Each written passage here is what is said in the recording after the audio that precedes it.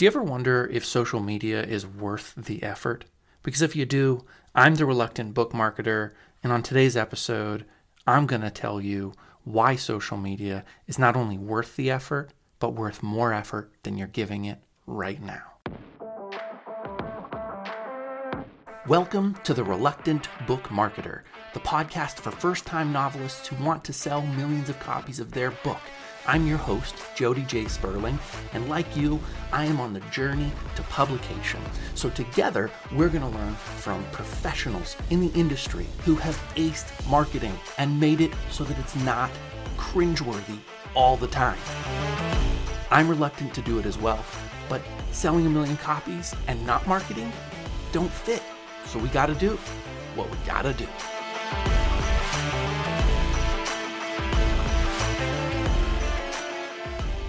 If you've read the title of the episode, you already know, spoiler alert, my Twitter account hit 10,000 followers in 92 days.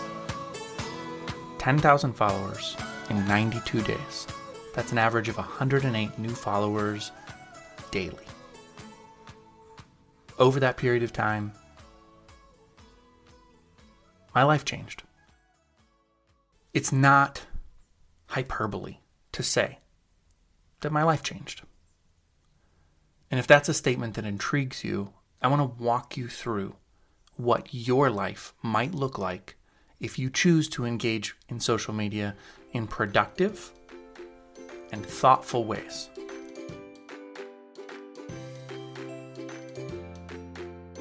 I cannot overstate the importance of using social media the right way. And yeah, I know it's a free country. You can use it any way you want. But if you want to get from where you are to being an author who sells thousands, tens of thousands of copies of your book, you're going to need to change what you're doing today. Because you're not listening to this podcast if you're already selling thousands or tens of thousands of copies of your book. Unless you're just a really altruistic person who wants to help me with my downloads. And look, I know you're not that person. So right now, think about what you're doing with social media and ask yourself, is it getting you closer to selling thousands of copies of books? If you're like most of us, that answer is a quick and resounding no, it is not.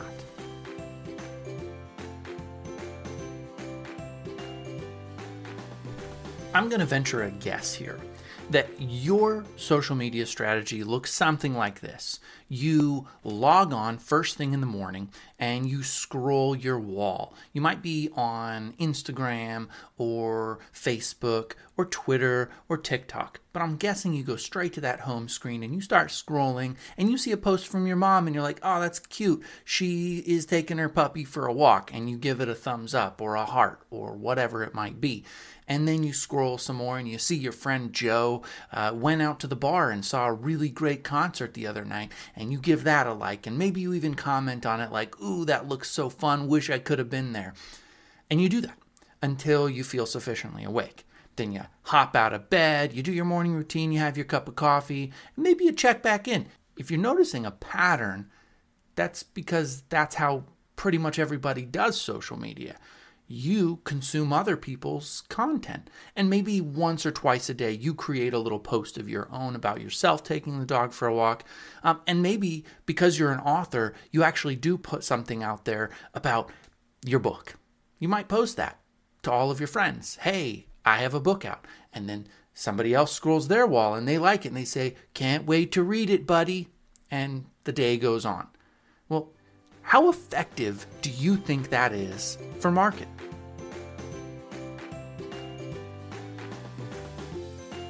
I'm going to propose to you a radical shift in the way that you think about social media.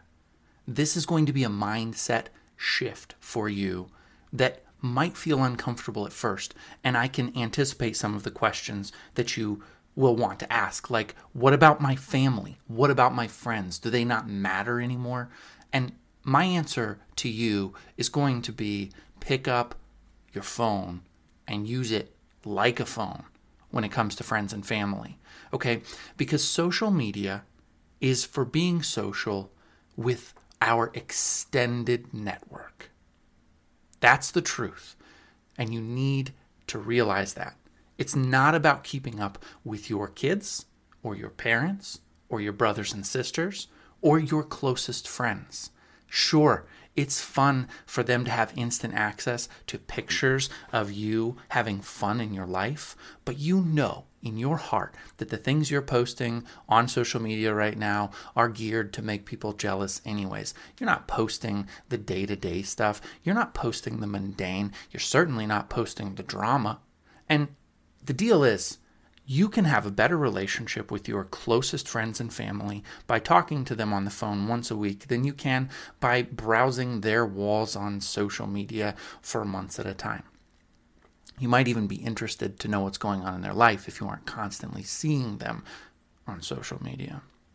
But why am I saying all of this? Because in order to do what you need to do to sell your books, you need to give all of your friends and family the quick thumb out the door. See you later. We're not interacting here anymore. I've got work to do. And when you start thinking of social media like a place where you go to do business with your extended network, you'll revolutionize your emotional life, your book sales, and your free time.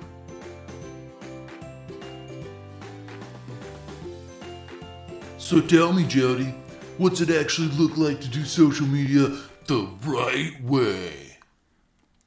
I'm glad you asked.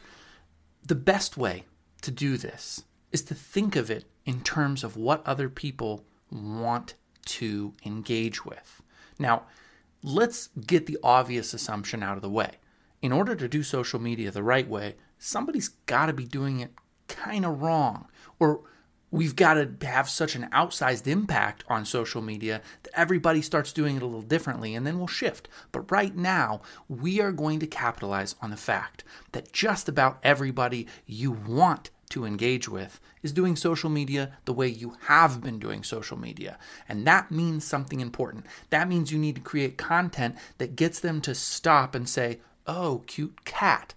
Or, "Hey, love that concert you were at." You need to create content that will capture them and cause them to comment on it. That's what we're looking for. We're not looking for retweets on Twitter. We're not looking for shares on Facebook and Instagram. We are interested in comments. Why are we interested in comments? Because it starts a conversation. And remember, conversations are social. Retweets are not. Retweets, shares, they're basically people saying, "Hey, I really value the way this person thinks." And that's great because the algorithm does enjoy when it notices people value our thought process. But you can get just as far anywhere by comments as you can with retweets and shares.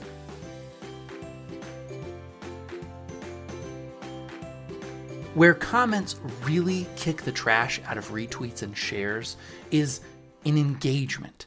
You're going to hear that word a lot on this podcast. When people engage with you, something happens that doesn't happen when they just say they value your point of view. They get to know you. They get to know your thought process. They get to know you as a human. They get to know the way that you are as a person.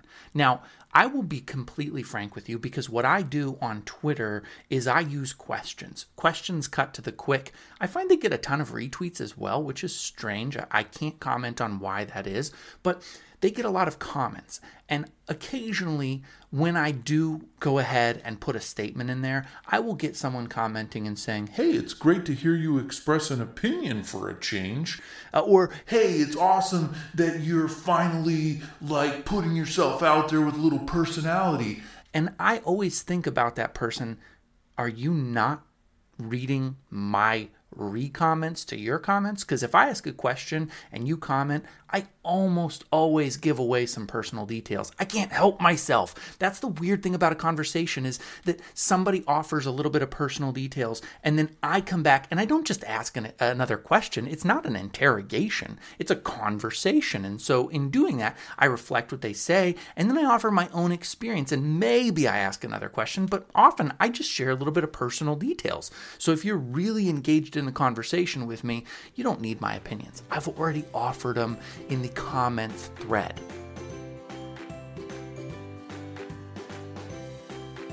Look, I'm giving this away for free. If you're not asking questions on social media, you're missing the biggest opportunity for growth, for book sales, for engagement, for friendship, and for opportunities.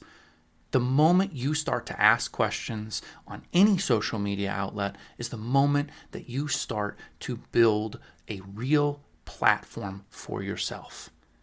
And I know that there are people out there who say, well, a question cannot establish authority, but I think that that is short-sighted because every question leads to an opportunity for an answer, and every answer leads to an opportunity for more questions and for dialogue. And every time you get a person or people involved in a dialogue, you have an opportunity to establish some level of authority.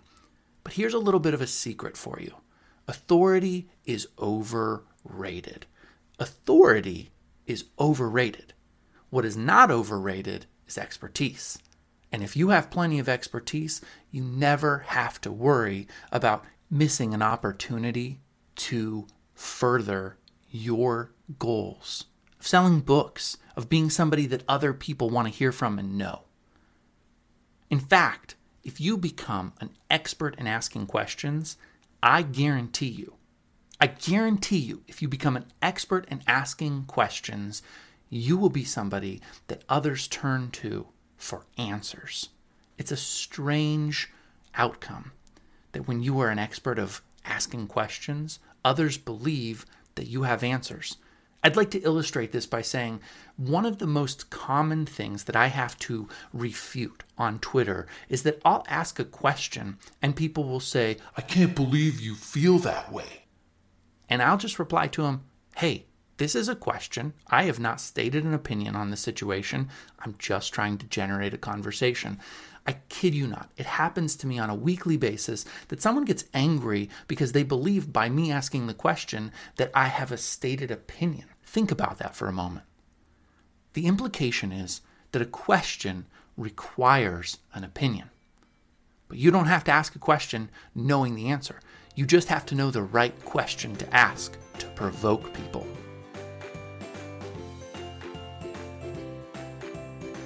Maybe you're one of those people who needs raw data to believe that I know what I'm talking about.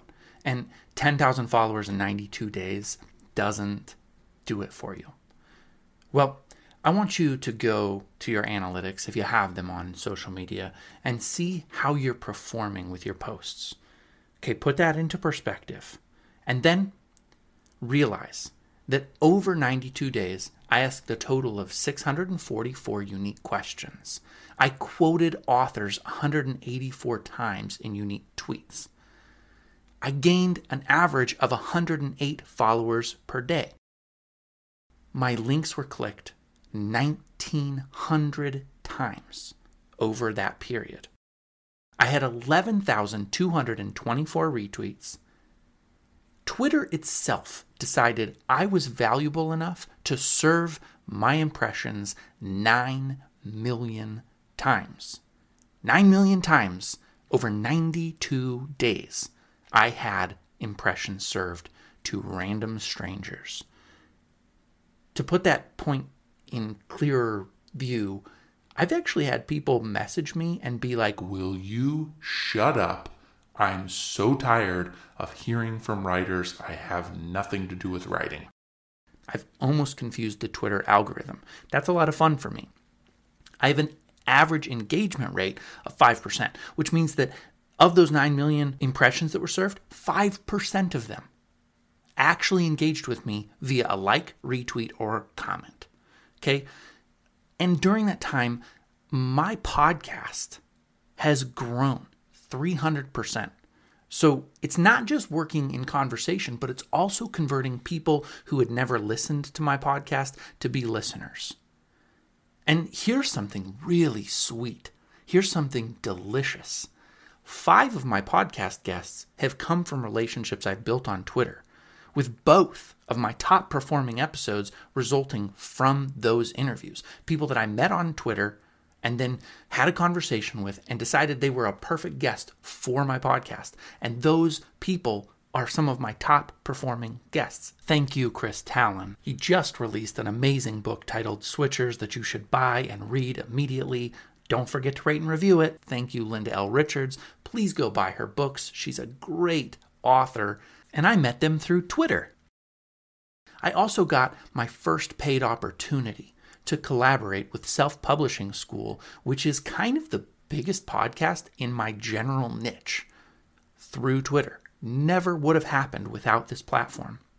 And 4 of the times that I've had the opportunity to be a guest, an expert on something on another person's podcast, have come through interactions I've had on Twitter. So if that tells you anything about the value of this process, I'm happy to brag about the results I've had. Yes, I am still putting in multiple hours every day on this platform. But do you think I would be doing it if it wasn't worth it? Now, consider, if you could be a full-time author, selling thousands of copies of your book, would it be worth putting in several hours a day onto Twitter? And my next question for you, because I love questions, do you think you would enjoy Twitter if it was a place where you knew when you logged on that you were going to have conversations about the thing you love doing the most? Thank you so much for listening. If you enjoyed today's show, do me a big favor right now. Click on the follow button in whatever podcast app you're listening on. That way you'll get notifications every time I drop a new episode. And if you still can't get enough, you can go to the show notes, click the link for my newsletter, and sign up today. I'll give you 1 to 2 interesting pieces of content every single month that you won't hear on the podcast or find laying around on the internet.